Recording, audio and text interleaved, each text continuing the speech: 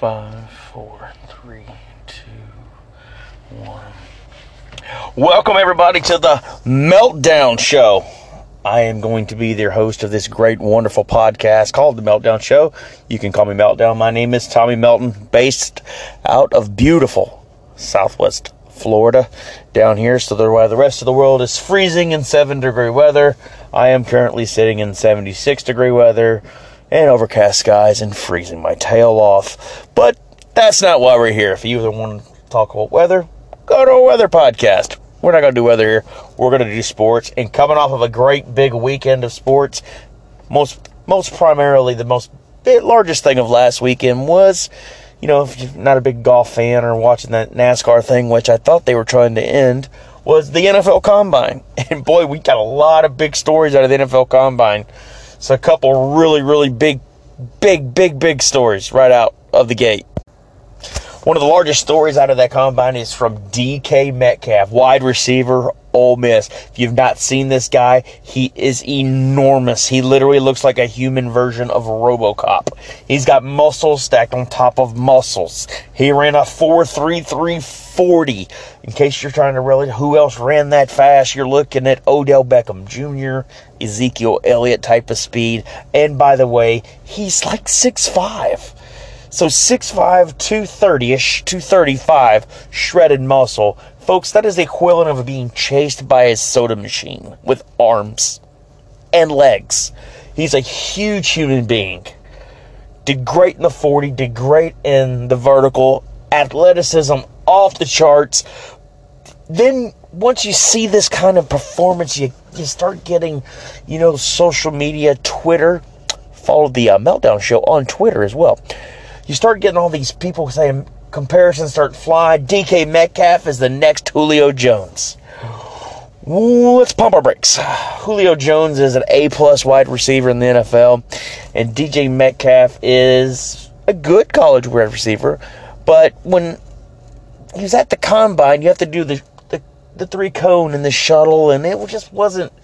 It wasn't good. It was the fourth worst in combine history. So basically, he can run really fast in a straight line. He can jump really high without running. But when it comes to actually doing cutting and breaking and stopping and route running, he was one of the worst in history. He makes me a little nervous.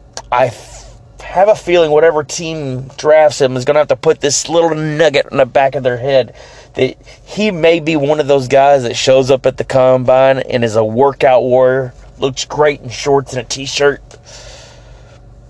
but doesn't really pan out as a football player. I think he's got more of a career as a personal trainer, in my own humble opinion. But we'll have to wait and see. But I think comparing him to Julio Jones is BS. I don't think there's a comparison there at all. But DK wasn't the only one that had a huge combine. Montez Sweat out of Mississippi State, 6'6", 260 pounds. He ran a 4.4 40.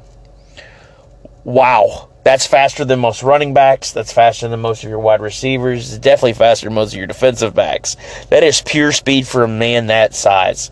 That kind of skill set and athleticism coming off the edge at the next level is kind of what Pro Bowlers and Hall of Famers are made of, if he can translate. At Mississippi State, he was a very, very good defensive lineman.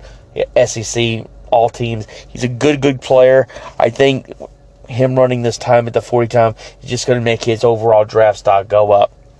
One guy I've been totally high on for the last 2 years, and not high, but totally high on, and I'm not an LSU guy, but Devin White, linebacker. He, to me, with the exception of Sweet, is probably the most dynamic defensive player in this draft at the lineman position. He can go sideline to sideline. He's fast. He can stuff the run. He can get into some coverage situations. I think he's he's going to be kind of like a lot like Roquan Smith last year with the Bears. Hopefully he signs earlier.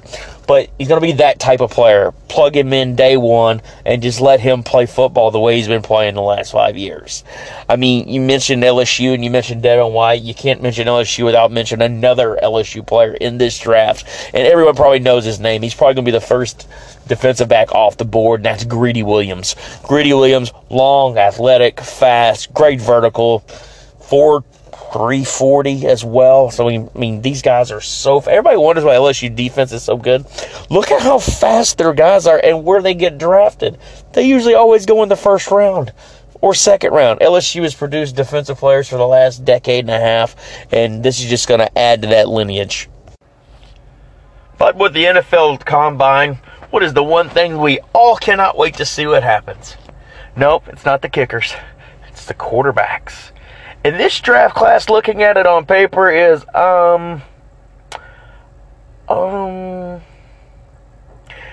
don't know what to think. You know, Justin Herbert from Oregon was supposed to come out this year. He decides to stay in school. Probably a wise decision. A lot of teams that needed quarterback last year addressed it last year, but there are a few teams that are looking for quarterbacks. There's even a team that has a quarterback that they drafted in the first round last year that's looking to draft a quarterback again in the first round this year. And I'm talking about our friends, the Arizona Cardinals. And Cliff Kingsbury, the new head coach of the Arizona Cardinals, is smitten with Kyler Murray. Yes, Kyler Murray. 5'8", 207-pound Kyler Murray. What? Oh. They measured him out at 5'10". Right. However, he could possibly be the number one pick in the draft. Now, I mocked the team last year for taking a quarterback under 6 foot last year in Baker Mayfield, and he kind of made me eat my words. Kyler Murray is the same kind of skill set, a little quicker. I think has a little bit better decision-making. I think he's probably going to make me eat my words too, so I'll be cautious of what I say. I think the Cardinals have a big decision to make. When they trade Rosen, that's going to put another quarterback into this draft pool to a team. So one of these other quarterbacks later in the draft are going to probably have to slide due to this situation. I don't think the Cardinals will take Kyler number one. I think that is a big reach even for them. But I do believe that he will be a Cardinal. They will find a way, maybe trade out, get another draft pick, and then get him later in the draft, and then deal Rosen after the draft. Kyler Murray also, baseball stud. You know, had a $9 million contract, third, fourth overall pick by the Oakland A's. A's were patiently waiting for him to sign his deal, and he says, "You know what? You give me $15 million, I'll definitely play baseball." A's basically, in a very kind way, told him to pack sand, so he put himself in the NFL draft. Now, granted, he's going to make great money in the NFL over his career. There's no doubt about that. He's going to make good money. And he made $9 million with the A's before I was doing anything. And I understand in professional baseball, your first few years, you got to ride the buses and you had to go through the small little towns and then the grind of a minor league career. It can be kind of worrisome. When the NFL, you go to training camp, you play your season, you play your playoffs, you go home. Baseball is a little bit more of a drag. And yeah, but Murray had a high projection. 2-3 years, he probably would have been at the major league level. Probably would have been a pretty good performer, kind of like good comparisons to Mookie Betts. So I think Murray is kind of looking for the money that's right in front of him and doesn't really want to look ahead. Because look, you turn pro, you have a good career, and then they try to give you $300 million. Bryce Harper signs a $330 million contract with the Phillies. Think about that when you're driving back and you got Terrell Suggs coming off the edge and you get planted. You could be playing baseball, rolling around in center field, no one trying to kill you. But Kyler had to do what was best for Kyler, so hopefully he can make that work out. But he's not the only quarterback in this draft that people are really talking about. Another quarterback who has gotten a large amount of praise very, very, very quickly is Dwayne Haskins of Ohio State. And he should. Threw for what? 4,800 yards and 50 touchdowns last year. So he had a good season. Big kid, great arm, not the most fleet of foot, which most quarterbacks now, everybody wants to be fast, run. I still think the quarterbacks that sit in the pocket, and actually I think for like the last 13 or 14 years, quarterbacks in the pocket and don't move around a lot have all won Super Bowls.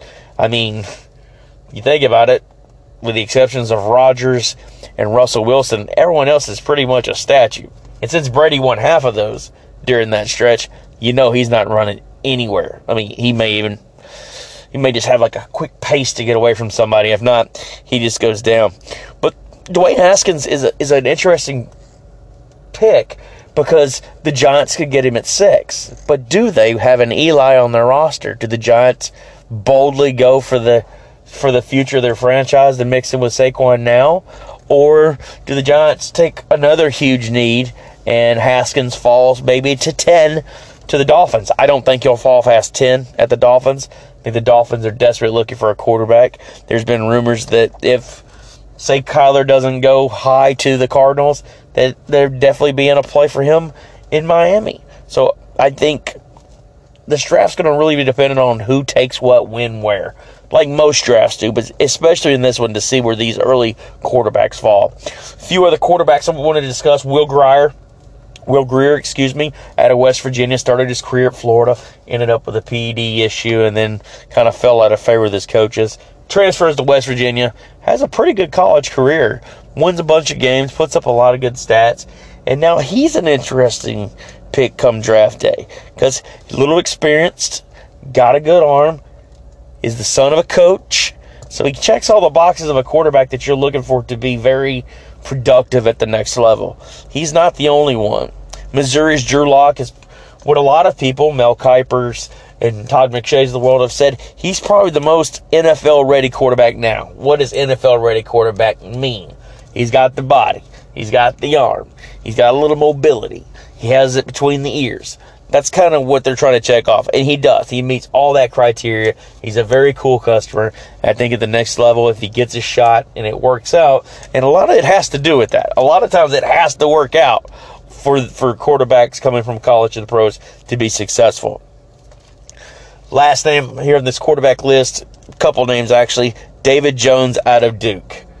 Now, why is this intriguing? David Jones is about 6'5", 225. And plays for David Cutcliffe at Duke. What other two quarterbacks played for... Oh, that's right. Peyton and Eli Manning both played for Cutcliffe. Peyton at Tennessee, Eli at Ole Miss, all played under Cutcliffe, all got their tutelage. And I think they got, 4 Super Bowl rings in between them. So he's pretty good at developing quarterbacks for the next level. David Jones is definitely going to be high on somebody's list. I wouldn't be surprised if he is a late first-round pick. I have also watched him play throughout his college career.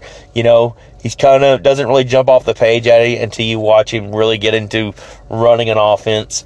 He really, really has a grasp of it. I think he's going to be a very good NFL quarterback once he gets settled with a team. 2 other quick names I really want to mention up. Yeah, you got McSorley from Penn State, small guy, kind of like Kyler Murray. You know, athletic, can run a little bit, has a decent arm, not a great arm. I think he's more of a fit. I don't really see him having too great of a NFL career. I don't think he can muster up enough, but you never know. If he gets in the right situation, he definitely could do that. Another quarterback, and I just throw this out just from watching the Senior Bowl. Jared Stidham, quarterback, Auburn. Reason why I say this, I watched him at Baylor, and he put up all the numbers. He was very accurate. Then he traded to Auburn. He's kind of had an up-and-down career at Auburn. I've seen him play really good, and I've seen him play really bad. But he always shows you flashes of how good he is. If you watched him in the Senior Bowl, he was lights out, especially in the red zone. That last 20 yards, he was spotless. He worked with an NFL coaching staff. He worked with an NFL quarterback coach, and they really got him to shape up what he does best and kind of works his tools for him. He had an exceptional Senior Bowl. So Jared Stidham, another name you definitely want to talk about or listen for on draft night. So the NFL draft wrapping up. The Wonderlic tests are all done, which I can only imagine what that is like. I've seen some example questions online of the Wonderlic. It just seems like a chaotic 15 minutes. They did their interviews. They met with all their teams. It just seems it is a poking and prodding process for these young men that it has to be draining on their system. I mean, who even calls it the Wonderlic? I mean, is that named after somebody? I have to look that up. That just seems to be the silliest name for a test to be given to football players that I could ever think of. So NFL rolling headlong into April, and April we all know is draft. So that'll be coming down the pipe. You'll probably start hearing some movement. They've already probably going to have a lot of. There may be some trades on draft night, which I always like. A lot of teams have a lot of picks. I think the Raiders have 3 first-round picks. I'm blanking the other team. There's another team that has 2 first-round picks. So you only have a lot of players. Oakland's going to try to get good in a hurry, really, really quickly. Trying to figure out who John Gruden takes with his first pick of the draft is going to be kind of like doing, molecular physics with your eyes closed. You never know what's going to come out of the guy. We know he likes to collect quarterbacks. We know he likes to always have draft picks to play with. He kind of takes on, I think he's wanting to kind of take on the Belichick mindset of always having draft picks and maybe drafting players later in the draft, developing and actually doing more of a coaching process than just, scooping up talent out of the gate. So the NFL is definitely going to have a lot in store for us. We've been given a treat this offseason with the AAF. If you guys have not seen the AAF, it's pretty interesting. The most interesting thing is the pace of play. It's a pretty quick game. There's a 35-second play clock, and once the play is over, the clock starts again. So it almost kind of puts you in a perpetual hurry-up offense unintentionally. It does make better flow to the game, and there's actually players that you recognize on these teams. It's not like starting left tackle Mike Smith, and it's none of that. It's players you've heard of, and even players you haven't heard of, you will hear of very soon. A couple quarterbacks in this AAF league that has really, really stepped up and have kind of opened some eyes, not just for me and my humble podcast, but for NFL scouts and even some people on the NFL Network. Garrett Gilbert, quarterback of the Orlando Apollos, asinine name. But he has actually had a very good start to his AAF career. I think they are undefeated. They're putting up points. Well, they're coached by the great Steve Spurrier, so that could be helping him as well. But another quarterback, Luis Perez for the Birmingham Iron, he has looked sharp. He's looked stellar. He looks like he's been a professional for years. I don't know if you know this about Luis. He's a homegrown, self-taught quarterback, played at Division II, won a national championship, and also won the equivalent of the Heisman at the Division II level. So he has the tool. He's athletic. He's got a really good arm.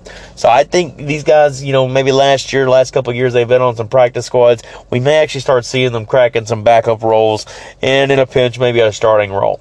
I think the AAF's main goal, and it's not funded by the NFL yet, but I'm sure the NFL is watching closely. I think they're hoping this AAF can kind of help give some experience to some O linemen, some D linemen, and even some quarterback experience. Get them some games because it's kind of hard to hold the clipboard all year and then all of a sudden 2 or 3 injuries in one game and you're thrown into a game. It's not really fair. I think this AAF is going to be used as a feeder league, which I think the NFL needs. These players, have these careers. They get beat up, they get banged up, and teams are only stuck with 53 players plus their practice squad. I think if they can kind of meld these two together, teams can kind of watch the production of younger players or players that are fringe professionals. They don't really get a chance and just kind of go off into the world and try to catch on at some arena team where they can actually keep them playing, keep them developing, and I think overall it'll help the product on the NFL field in the long run. So football seems like it's nonstop. Once this AAF, and which is a horrible name for a football league, but once this kind of rolls to the end, it'll be time for training camps and two-a-days for the NFL to start back up. So the NFL is keeping football in her face, whether they're meaning to or not. They're meaning to. But what's also going on right now this time of year, and it's huge, America's greatest pastime, baseball. Baseball is back, and spring training, or as I like to call it, adult practice, is in full swing. And some interesting notes. It's kind of hard to get too excited for spring training. Basically, if you're a diehard baseball fan, which I am, I'm a Cubs fan, born and raised in Memphis. So when you grow up as a Cub, growing up in Memphis, if you like baseball, the only team you really ever get to watch is the Cubs or the Braves. No one likes the Braves. I'm just kidding. But I'm a Cubs fan, but there's a couple teams that are moseying right along here through this spring training that are very, very eye-opening. Out west in the Cactus, you have the Angels, who have scored already 80 runs in like 13 games. So they're putting up numbers at a high clip. Trout is already off to that June form that you kind of expected him, who's just a pro. He just shows up, does his job, and he always seems ready. He never seems like he has to warm up or get ready to go. Another key sign for the Angels out west is Albert Pujols is hitting the absolute cover off the baseball, which I think is going to help the Angels be a contender in the AL West. On the east side, the Phillies, top team in the East before Bryce Harper. Now Bryce Harper signed a couple days ago. He was announced. I think he took his first set of batting practice at the Phillies facilities yesterday. So it'll probably be another week or so before we see him out there, or probably the beginning of the season before we see him get into his good groove. Can Harper deliver on that $330 million contract? He has talent. He has the skills. Will Philly fans be patient with him? Harper has a tendency to go into big slumps throughout the season. And, in the playoffs, I think he's batting a cool .211, which, it's better than 200, I guess. So the Phillies are having a great start. But you got to kind of temper your enthusiasm when it comes to spring training. Sure, these teams are all playing great. The Angels, the Phillies, they're having a good start. And then, a team is going to be good, but you look at their record. Like if you look at the Brewers' record. The Brewers are 3-9 right now, currently. 3-9. And they won the NL Central last year. They have talent galore this year. I think they're just slowly coming off a playoff season, which they have not had in a while. And it's just taking its toll on them. It's going to take them a while to get going. They will be in the hunt in the NL Central along with the St. Louis Cardinals and the Chicago Cubs this year. So, spring training cruising along. We'll start to see some rosters start to shape up here. Free agents will hopefully start to sign as Harper and Machado have come off the board. There's still a couple key free agents out there that I think people need to pay attention to. For one, Dallas Keuchel, still a free agent. How? I think he's asking for too much money. I know the Astros are probably going to make another run at him. Here's an interesting thing. Kevin Gausman and Fulton Awitz for the Braves are both kind of banged up and injured. And I think now the Braves are having to look at Keuchel maybe as a stopgap to fill. So Keuchel might be able to get his money, at the exception of the Braves losing two pretty decent pitchers. Craig Kimball's the other guy out there. I think he's trying to make like $30 million a year as a closer. Unfortunately for him, closers are becoming more of a committee in Major League Baseball with the exception of a few. But, I don't think they're going to be paying that much for one pitcher ever again. So I'm sure, will he get $15-16 million a year? Sure. Should he? Absolutely. He's one of the best closers in baseball. But I don't think getting that huge Mariano Rivera money is even going to apply anymore moving forward. And speaking of moving forward in money and people making money, the NBA season is chugging right along. We're down to about 15 regular season games left. And if you've been watching lately, you see LeBron James has kind of lost his mojo a little bit. I don't think it's the fact that he's old. I think it's the fact he plays on a crappy team, and no one really told him how crappy they were until he had to see it for himself. You watch him play the last few nights, he's not rotating on defense. I think he's kind of looking ahead to the offseason and praying somebody comes to play with him. Now, I know someone will show up to play with him. Who? That remains to be the question. I'm surprised no one came to show up and play with him this year. I think he's a little surprised in that too, but he's had to suffer through a very, very long season. Speaking of suffering, poor Celtics fans. They went on the All-Star break and never came back.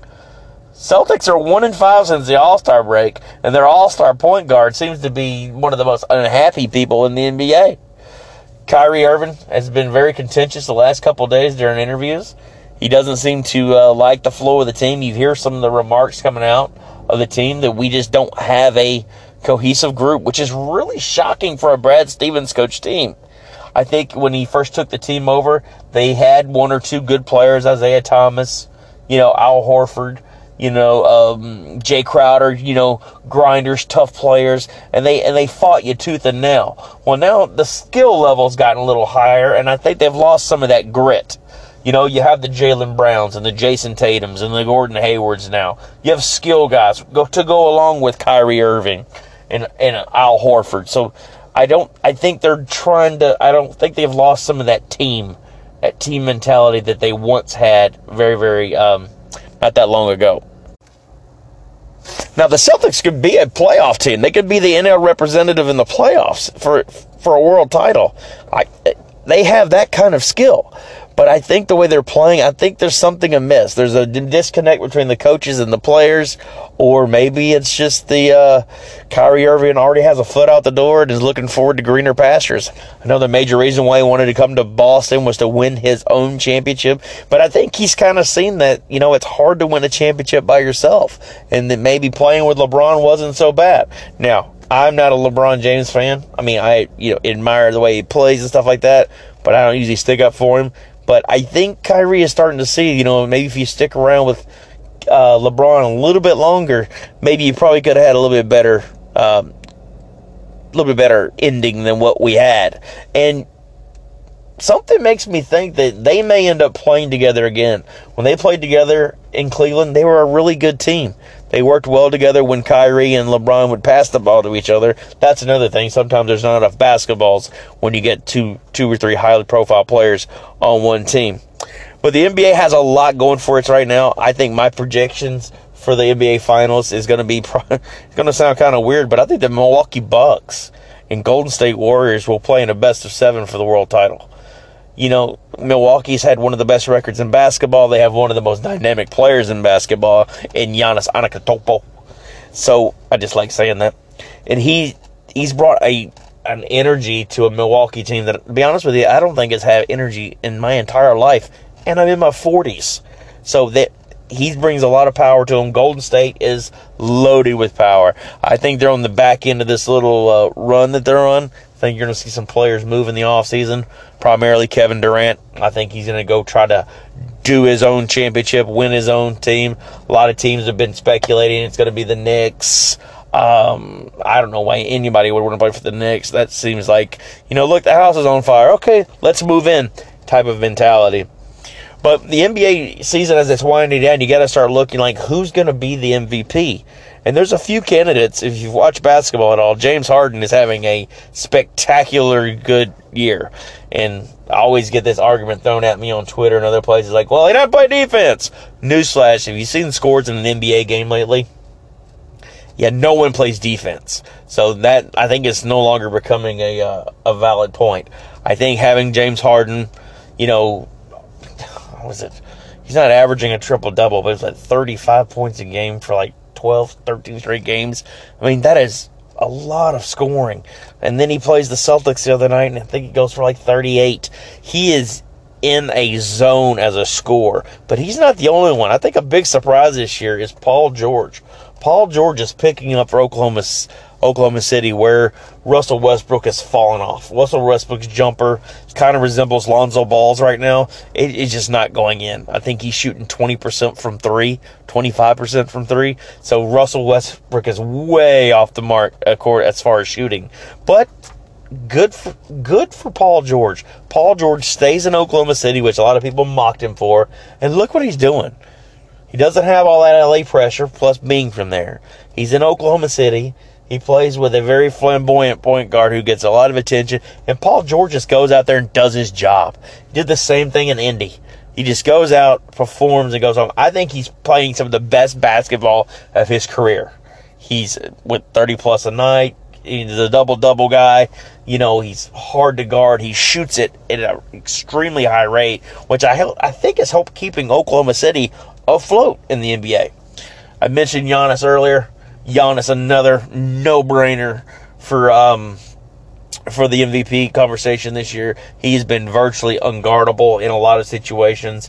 You could put LeBron on here because someone will, which I think LeBron has no business being anywhere near a list for MVP this year. I think his body language is terrible, and I think I think Lakers is where he wants to kind of build his next foundation, but the Lakers really got to take into account that they're going to have to spend a lot of money and move a lot of pieces to make Mr. James a happy person. And by the way, good luck with that, because if he's not happy, Just see what happens.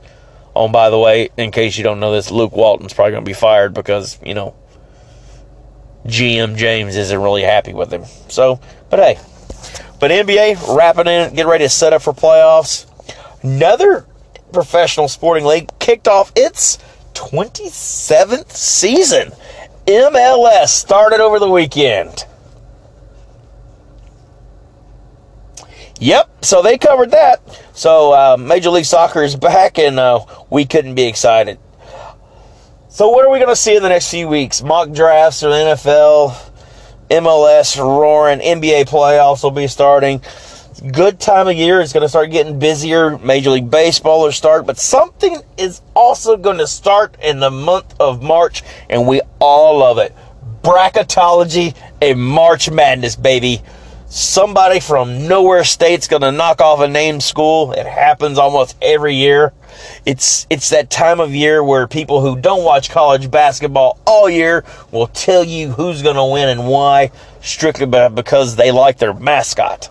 That is probably definitely something to go.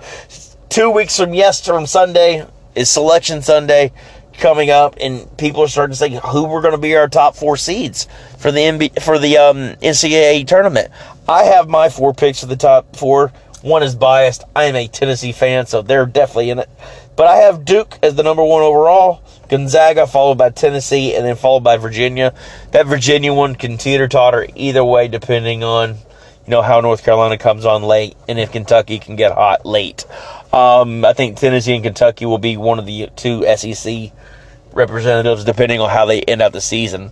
I think Tennessee ends with Mississippi State tonight, and then Auburn on Saturday, and Kentucky, I have no idea who they finish with. So they're definitely probably on a title course for round 3 in the SEC championship, which I'm pretty excited for. I enjoyed playing Kentucky. I did not like the first game at Rupp, but I think Kentucky just out athletic Tennessee, which is very hard to do. And they made every basket they threw up. It was just one of those days. But then you fast forward 2 weeks, you get the Cats up in Knoxville. Tennessee takes care of business at home as they normally do, or they have had 18 consecutive times this year. They are undefeated at home, so that is a great, great sign moving forward. Unfortunately, we can't play the SEC tournament in Knoxville. We have to play it in Nashville. Still in the great state of Tennessee, but it will be difficult. SEC has kind of been boiled down to 2 teams, Kentucky and Tennessee. One team to look at coming down the line is LSU. LSU beat Tennessee by 1 early this year on a very up-and-down controversial game, if I do say so myself. But LSU is not a pushover by any means. So whoever draws them in the semis or the quarters will have to bring their A game to it all. Well, folks, that's the show.